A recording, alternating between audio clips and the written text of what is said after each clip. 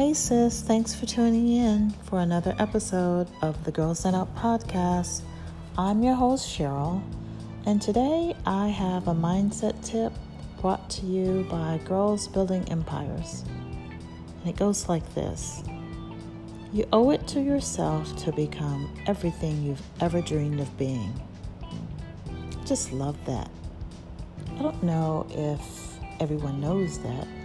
I certainly hope that you know that. You owe it to yourself to become everything you've ever dreamed of.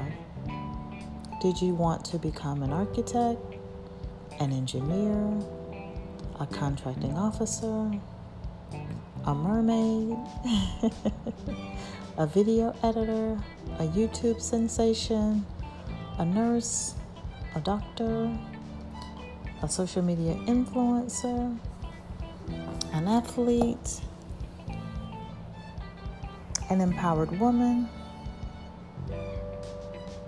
a manager, a business owner, a real estate investor, a world traveler, an adventurer, a fun-loving, wholesome, positive chick, a chic, sophisticated, model-esque type.